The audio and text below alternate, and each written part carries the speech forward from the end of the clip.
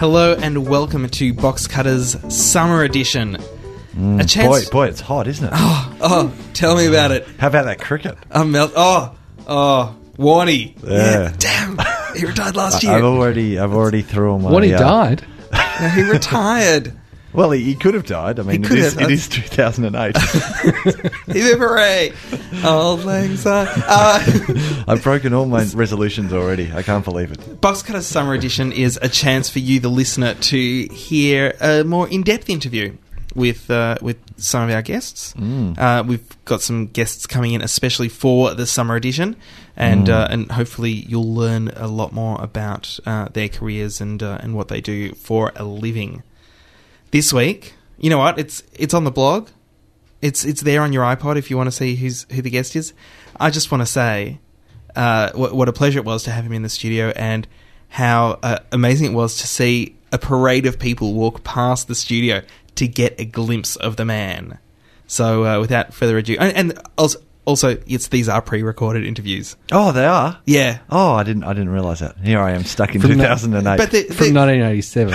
The intros aren't. The intros are live. Oh, we came into the studio to do the intro for the pre-recorded. And if you're a very clever, very astute, big fan of Box Cutters, you might know when this episode was recorded.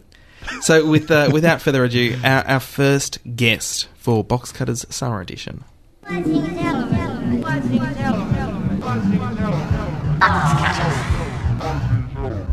Our guest in the studio today is a man who has been a large part of Australian television history for the last 20 years. He's done Henderson Kids, The Factory, Home and Away, and most recently Play School. I am, of course, talking about Alex Papps. Welcome to Box Cutters. Thank you, Josh. Thank you very much. Now, really, I mean, I wasn't lying when I said that you've been a huge part of Australian television history, but still, we don't see you everywhere. You're not William McInnes. I think that I'm flattered. I think you're being very kind. I'd like to think that those things that I've been part of, I think they were particularly things like The Factory and the Henderson Kids and certainly Play School. I mean, they are, particularly Play School, a really important part of the, fabric, if I use the word, of Australian television history. I suppose over the last 10 or so years, I've been partly because I think there have been a lot of opportunities in TV, particularly, but I've been mainly involved in theatre for the last sort of 10 or so years. So, but I'm most flattered that you say that I'm part of history. Well, I think it's part of history. It has a, and one could get carried away with oneself. Really, it was cemented for me a couple of years ago when you started working for Play School, and Play School has always been seen as the stronghold of the great Australian talent.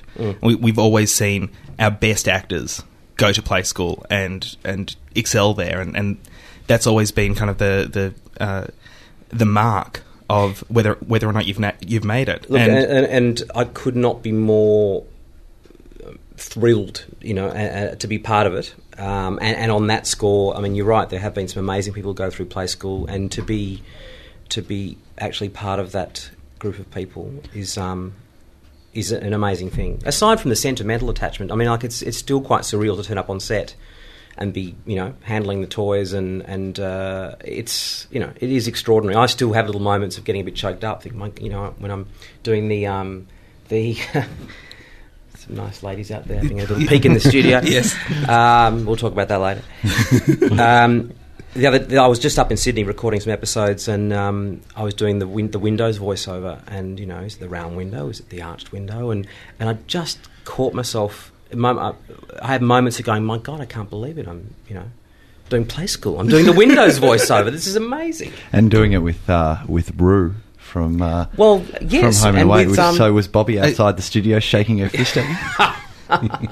Well, look, that as well, particularly my first episode of Play School was with Justine, and we are very old, close friends, but have not worked with each other since the Rue and Frank days of Home and Away. So that added a whole other layer to it. Not only was I, beginning on this amazing show. But I got to do it with one of my best friends, and yeah, it was very special. Can I ask you, can you move a tiny bit closer to your mic? You can. Thank you. Can I ask you, you're slightly masked by Ross's mic stand. I'm not getting the full... that's it. That's it. How's yeah, that? yeah. Yes. Is that yes. better? No. Now, see, Ross, you're ruining it now. Yeah, no. See, now I have a line of sight. Okay, I can feel like we're together now. Mm. So you do. Can I also say now, Box Cutters listeners are going to be sick of me saying this. Justin Clarke, The Surgeon. Mm-hmm. I think one of the greatest Australian shows of the last 5 years, easily. Well, I only saw. I'm ashamed to say, I only saw a couple of The Surgeon shows. Look, I'm also obviously a friend of Justine, but I'm a huge fan. She's a fantastic actress, and I think what they tried to do with that show was wonderful, and it's a shame that they weren't able to kind of keep doing it. And again, a fantastic actor like yourself who hasn't had all that much work since the days of Home and Away. Do you think there's an issue? I mean, obviously, Home and Away, Neighbours, they're great for Australian television because they give lots of actors lots of work and lots of regular work.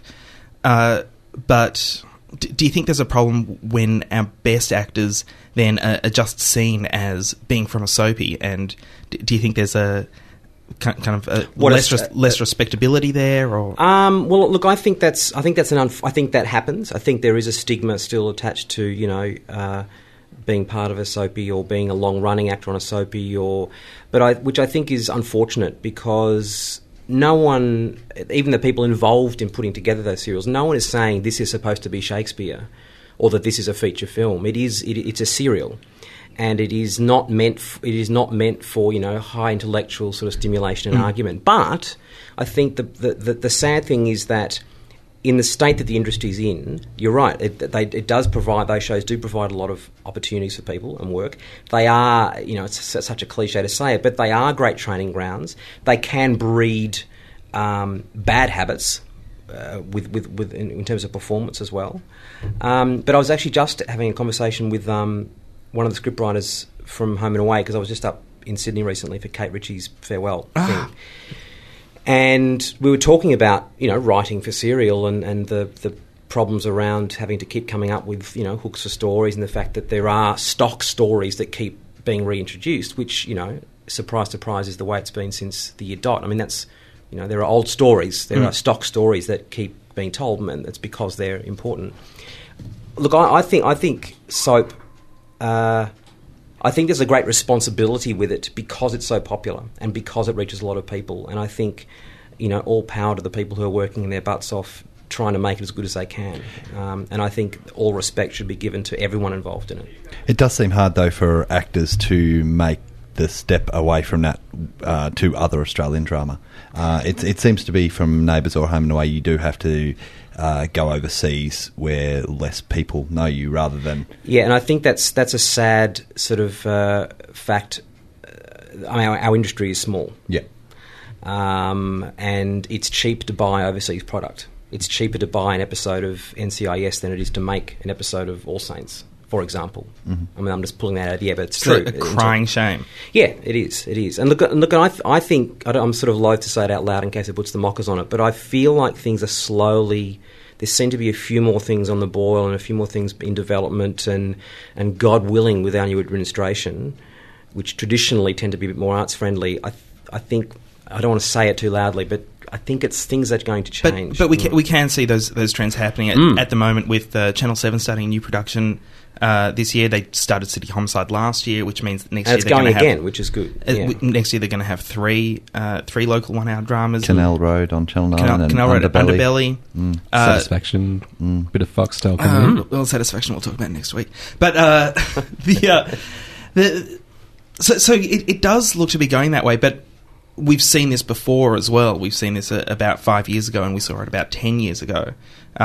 There's excitement in the industry, and things get put up there, and attempts are made, and then the network heavies lose faith suddenly for what seems to be no good reason for where we're standing.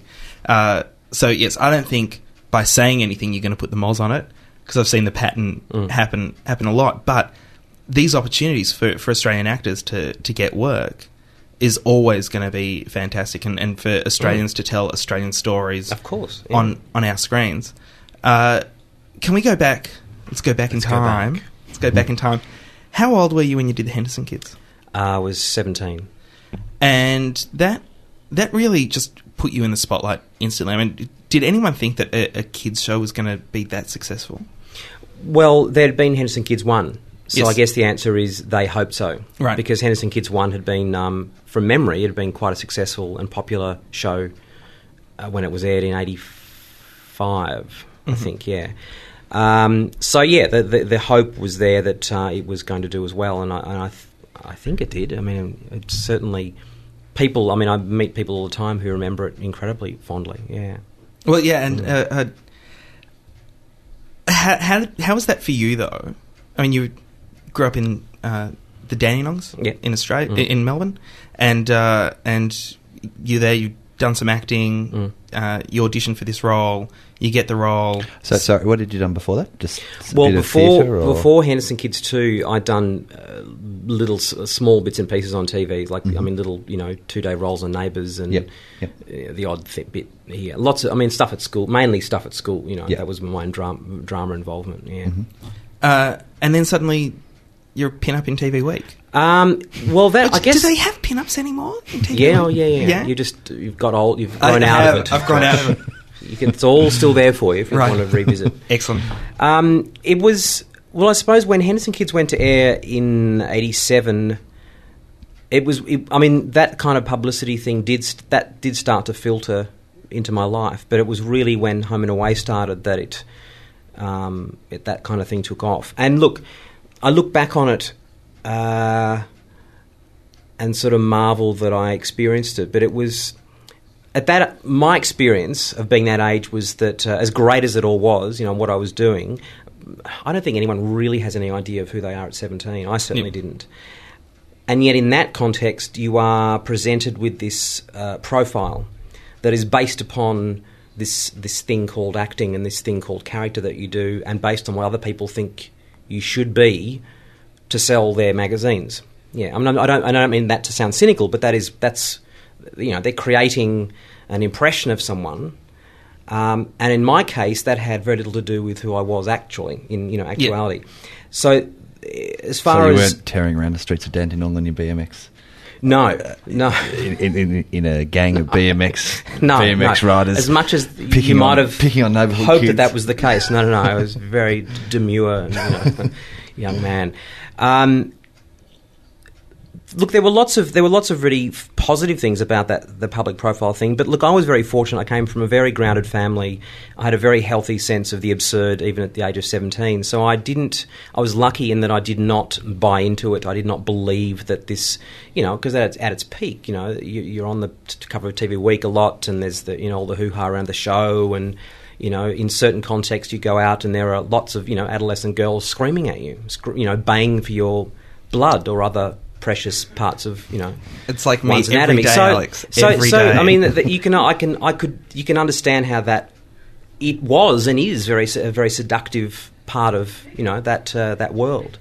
But I was fortunate not to have bought into it, and which meant that I could actually enjoy it, but exist separately from it as well, if that makes sense. Which I don't think a lot of people have that opportunity. I don't think a lot of people who go through that see it in that way. Yeah, and look, the other thing too, it wasn't.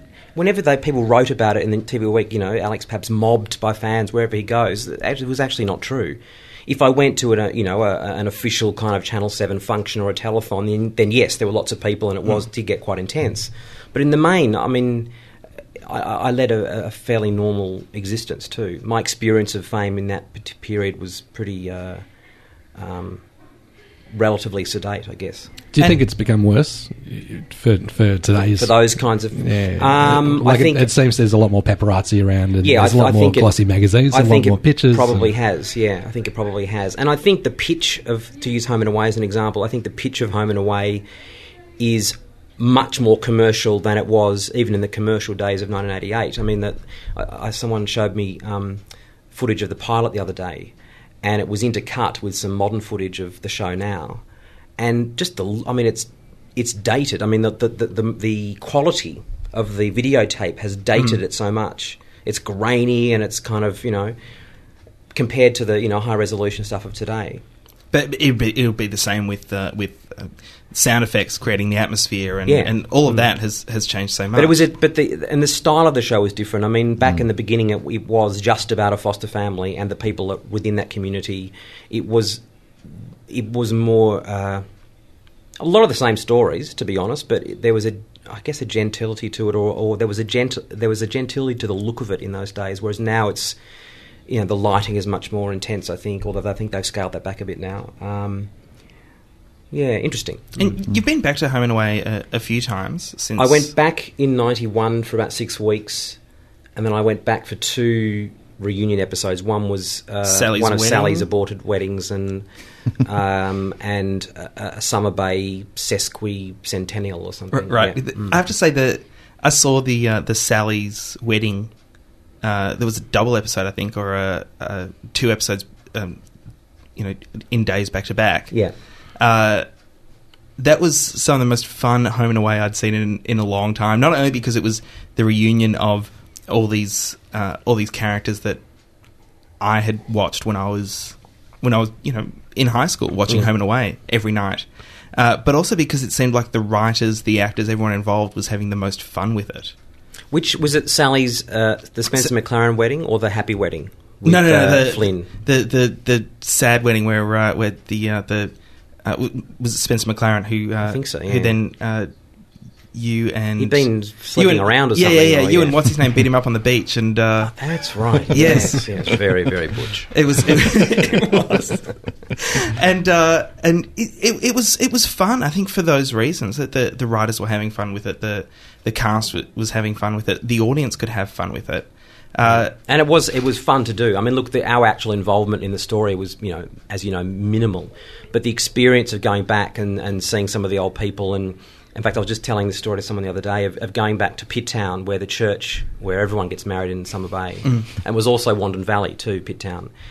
And I hadn't been back to Pitt Town since one of Frank's aborted weddings, back in 1988 or whatever. And I'd come out of the makeup truck. It was, 6 a.m. or something. There was a mist over the street, and I had a clear line of sight from the caravan through the mist to the old church, which I'd not laid eyes on, for 15, 16 years or whatever. And it was quite surreal because nothing had changed. I was back in that context again, and then I turned around, and Sheila Kennelly walked out of another van, who played Floss, who was back for the episode. And she was a vampire or something, because she looked exactly the same, dressed in exactly the same kind of flowery gypsy frock or whatever. And I kind of did a double took and went, my God, it's surreal. Wonderful to kind of be able to revisit that feeling. So it was incredibly nostalgic and fun, and lots of good parties and stuff. Yeah. Well, that's aside from the hard work of telling the story. Yeah. Why did you leave Home and Away the first time? I think part of the reason was, because I had a high profile with it, I was concerned that if I didn't leave then, I'd never be able to get another job doing something different as an actor. And I was lucky in that I left Home and Away and walked into Flying Doctors for a year, straight afterwards.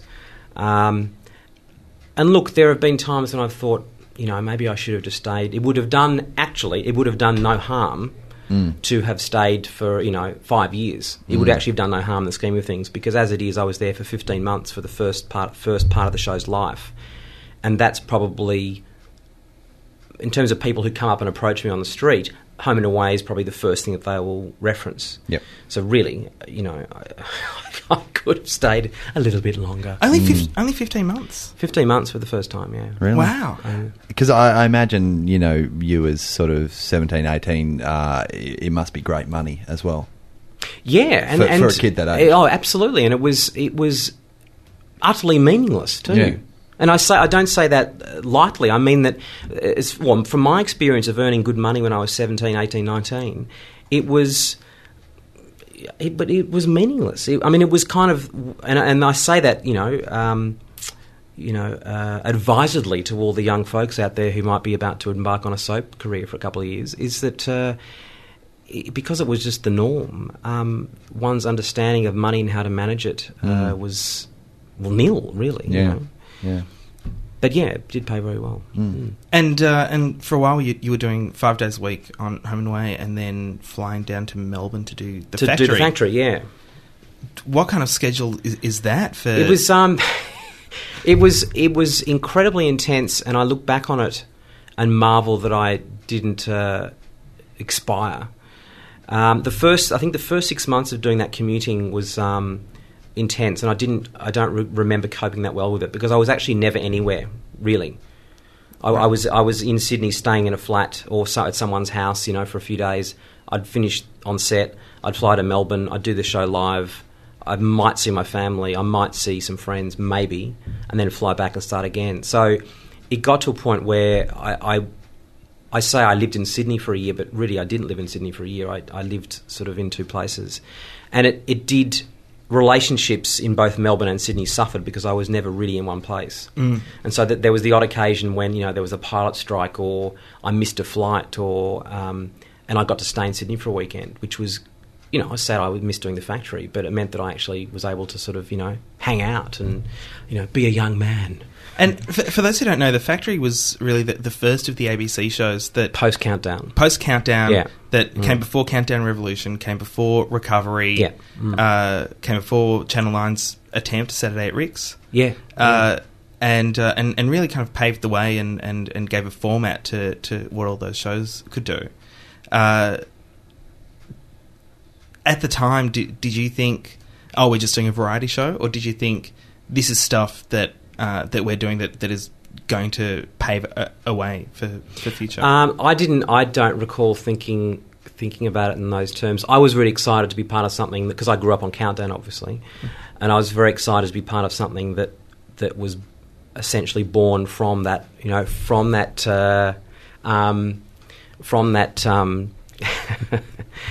Should I explain the reason for my hesitation is Sam Pang's just to put his head in the window, and we've made the drinky motion. Nice one. So, yes. People will see that on the video podcast. Yeah, there is no video podcast.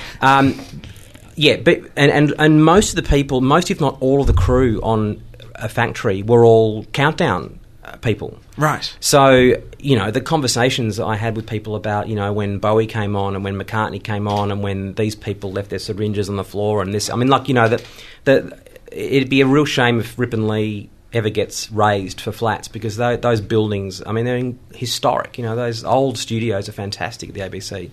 I was very, very young. I'd done no kind of to-camera presentation before, let alone live TV, and the learning curve was enormous. Andrew had done a little bit of... He'd presented Cartoon Connection, I think, in those days. And so, yeah, I don't recall thinking about it in that way. It was probably really later when people approached me and said, we really loved The Factory. It wasn't just, it was... We had the live bands and the... When bands came in, they sang live. There were rules about it. There was no question of them lip syncing. They were proper sound checks. And they played live as well. Yeah, there was a great pride in if you were on The Factory, you played live. Wow, which was brilliant. Aside from all that, we had all the video clips and we had all the comedy stuff that Tanya did, and Karen Leng did all the great reporting, and she's still here. All the great reporting and music research and stuff, and look, and I met some amazing people on The Factory. I met Kim Wilde, and it's not a name that people go crazy about now, but in 1988, 87, Kim Wilde was still Fox. Jermaine Jackson came on, and Jermaine Jackson, who was in one of my favourite ever episodes of The Facts of Life. Really? Yeah. How bizarre. Bros. I met Bros. Oh, really? That was a huge day because... all three of them, or were they only two by that stage? No, three. Right. The Bros thing was huge because we ran a competition for the studio audience to come in.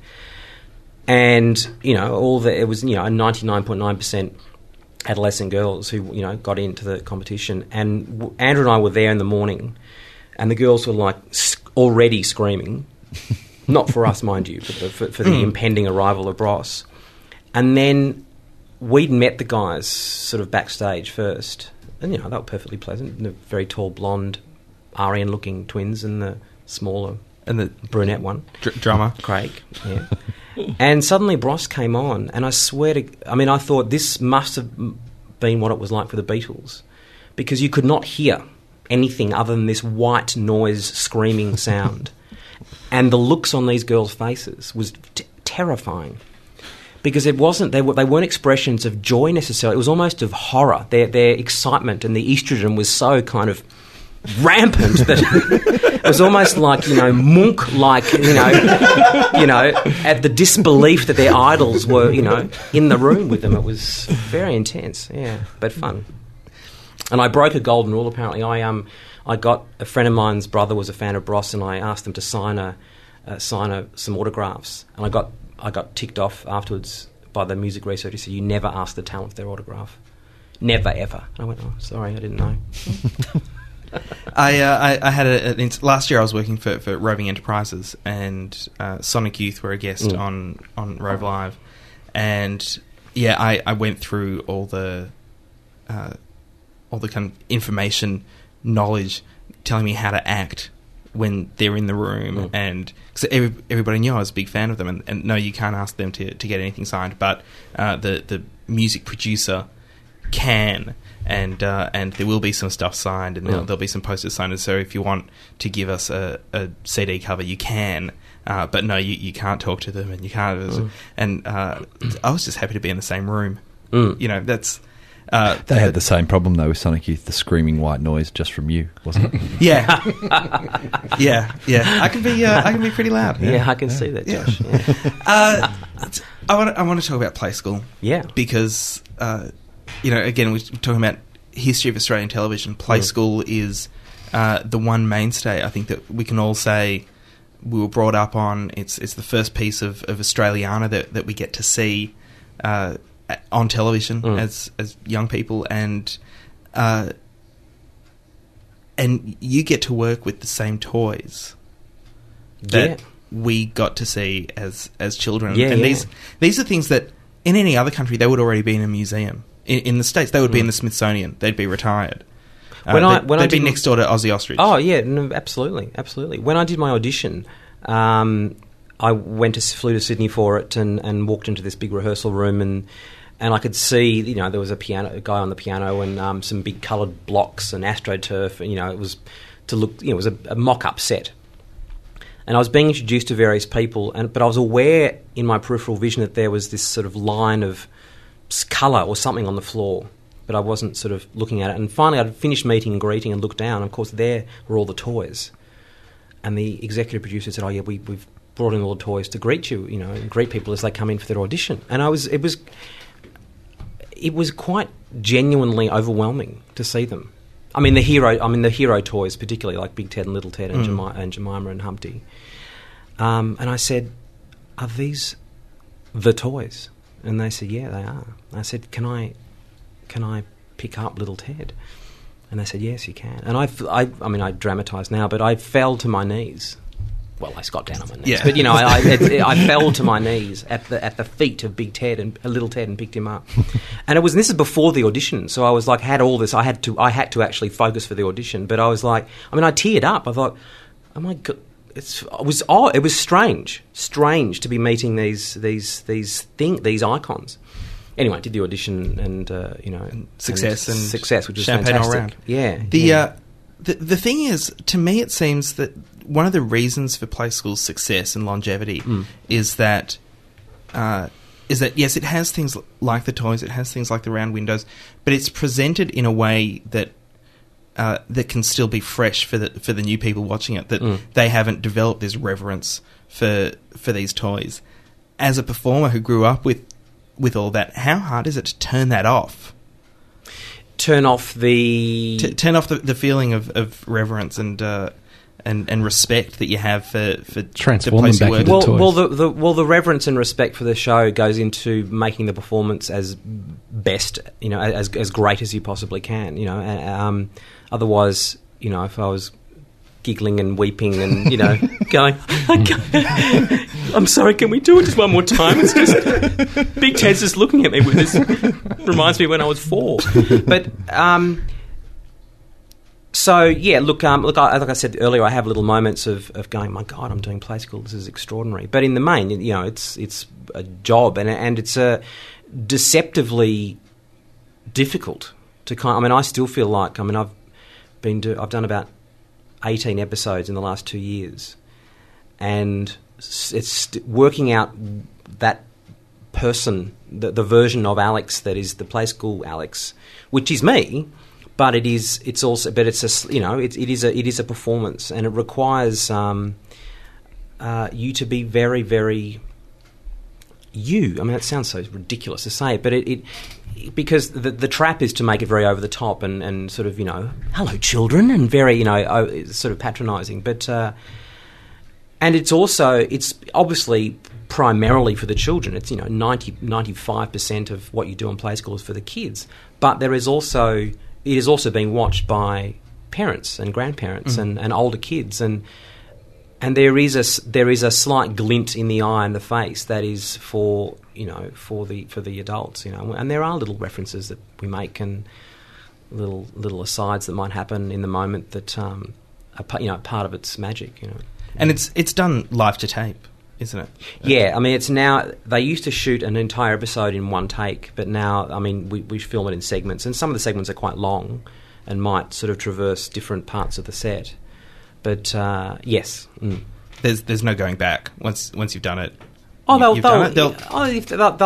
do another take if it's, you know, if there's a disaster. But generally, even if there's a little slip up of a lyric or a little something sort of, you know, toy falls off the block or whatever, unless it's a disaster, they'll leave it because that's part of its charm too, you know. And kids enjoy that too. Kids get it when something's not quite right. Or, I mean, one of my first episodes, I made a slip up on a lyric, and two of my friends, little kids who were, you know, then sort of 5 and 3, went, Uncle Alex, you said the wrong words on Ring a Ring a Rosie. Oh, thanks very much. Thank you very much. Thank you. It's a song about the plague. Huh? Yeah. You like that? You like that bit of truth? Sorry, Ross. Well, just while we're on it, do you get much choice in which window gets gone through? Because there's not enough through the arch. Well, see, now what is it? This is someone could write a paper on this.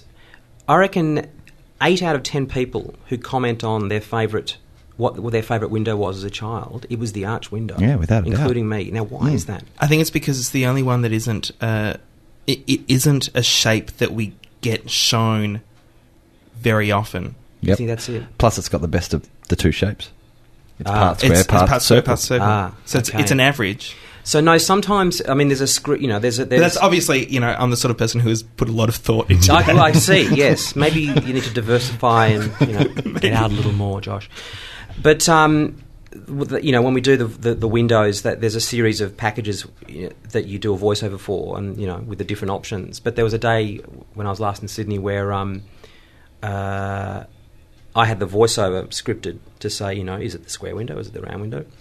But they didn't have the they didn't know which one was going to come up on the videotape. So they said, oh, look, just, you know, whatever happens, just do it. And it was actually kind of, it was real. It was exciting because I'm looking at them going, is it the round window? No. Is it the square window? No. Maybe it's the arch window? No.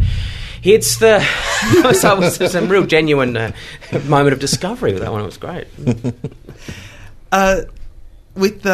With Play School and being on Play School, do you find yourself watching preschool television from other networks, from other countries, and looking at things that they do right, things that they do wrong? I watch it. I mean, I don't make. I make a point of watching Play School quite a bit because I want to see, because I'm still learning the ropes. I feel like, you know, I feel great like to see how Jay Lagai. So I watch, you know, Jay, and I watch Justine, and I and, you know, watch the other guys, and I'm actually really keen to get some of the old tapes of some of the you know, the old eps that I used to watch.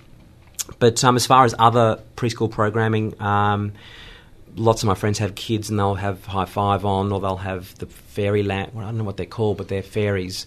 There's a wizard and a... Anyway, I don't know what they're called, but... Anyway. Let's say it's the Smurfs. Well, it's not the Smurfs. Well, we can call it the Smurfs, but it's actually... But it's not. It's not, yeah. And I'll watch it with a different eye, and I guess that it highlights... Play School has a very particular style that's very removed from that more hyper hyper-real, projected energy that some of those other shows have. I remember when I did the audition, the bit of direction that I got, which I thought was very, very useful and interesting, was that when you're looking down the barrel of the camera and asking a question or just speaking, that you are imagining that you are having a conversation with one child, that you are not looking down the barrel and imagining a lounge room of 10 kids. It's just one child. And that everything that you say has a little bit of air around it because kids talk to the television, to talk to the TV. So if you ask a question, do you like playing in the water?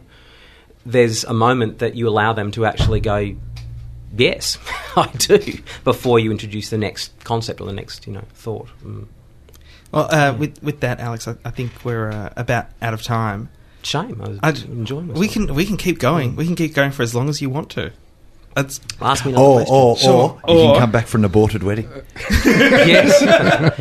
Brett's going to get married to someone from another studio, and that's the plan. That's the plan. Yeah. This is when the studio door flings open and someone says, "Josh, surprise wedding." Son of a yeah. So where to from here? I mean, Play School. Play School to me, when you got the role in Play School, to me, I just went, that's it.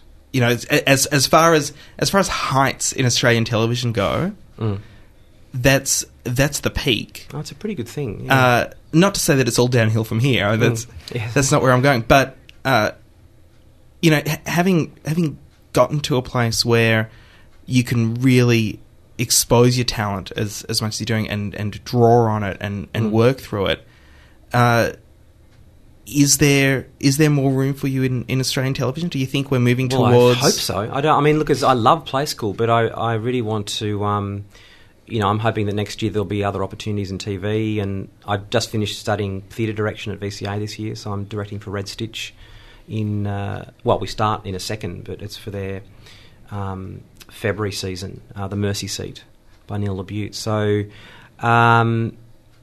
I really hope that there's more opportunities for me out there, for all of us out there in TV and film land over the next coming years. Because the thing is, obviously, we are moving towards a trend to greater production, and with things like Underbelly coming up, and it seems like we are finally taking that cue from the US, from shows like Deadwood, like The Sopranos, like Oz, where actors really get to act, which we haven't had a lot of here on television. I think the big difference is that, it's such a huge marketplace over there and there's a lot more money floating around, but the amount of money that's poured into developing projects before they actually get shot, that for me, I think, is the big difference, is that the amount of money poured into script development and drafting and redrafting and getting it right before the cameras roll seems to be the big difference. And it's not to say that it doesn't happen sometimes over here, but I think a lot of the time we're seeing things going to air that are not ready to go to air. And the script is everything. I mean, it's here people bang on it about all the time, but if the words are not, if the structure and the words are not right, then it's over, really.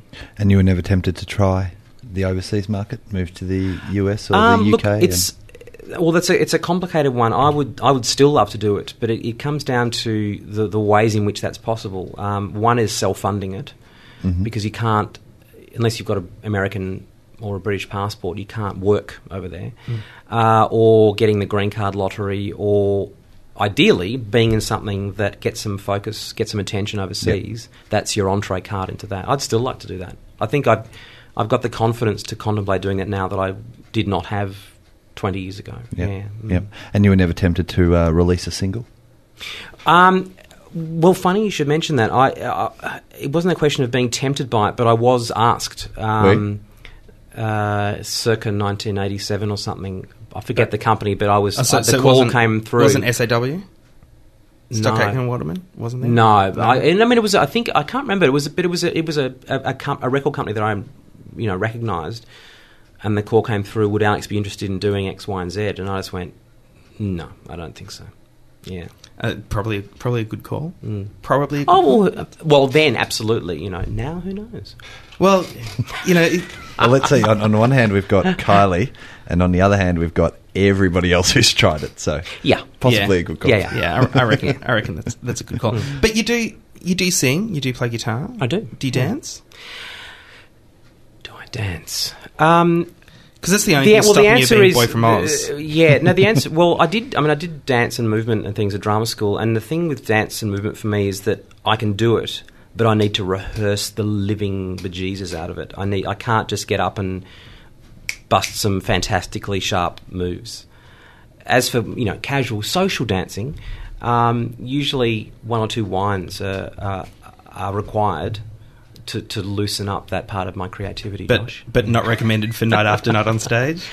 No. But I enjoyed it, but it's in terms of, musical theatre or, anything more formal, I can do it, but I'm not a natural dancer. I need to be drilled with it, yeah. Mm. Well, maybe a couple of wines. Maybe a couple of wines will put you in the Box Cutters version of Boy from Oz. Well, I'd certainly be interested. Yeah.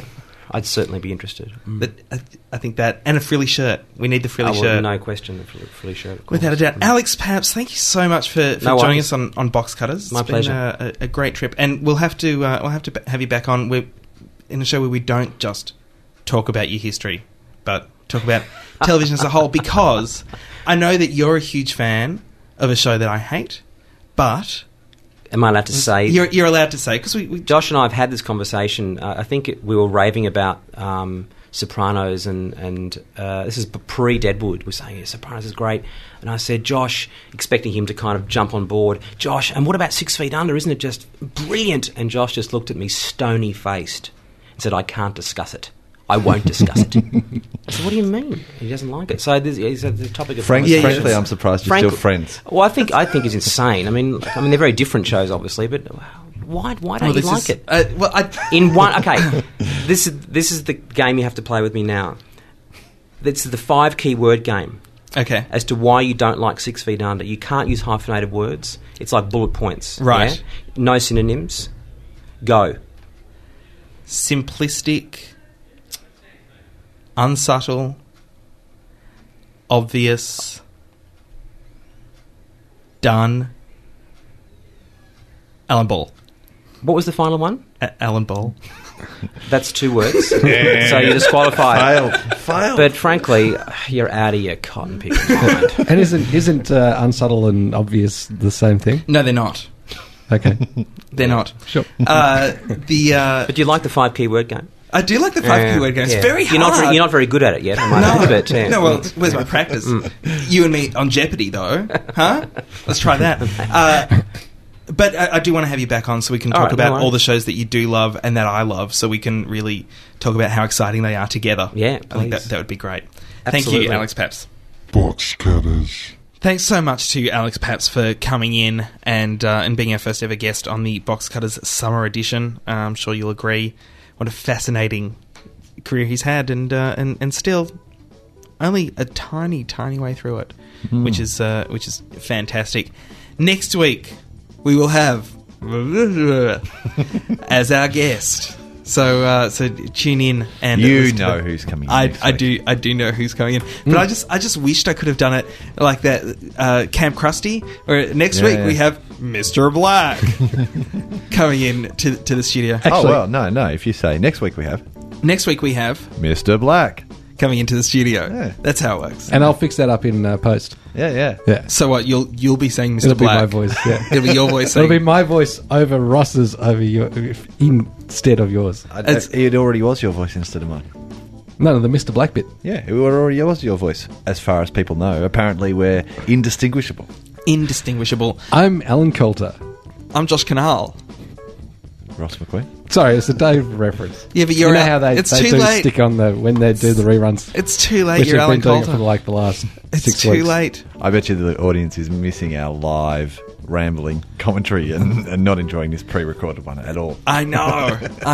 Anyway, thanks so much for listening to the Summer Edition. Next week we will have another interview for your ears.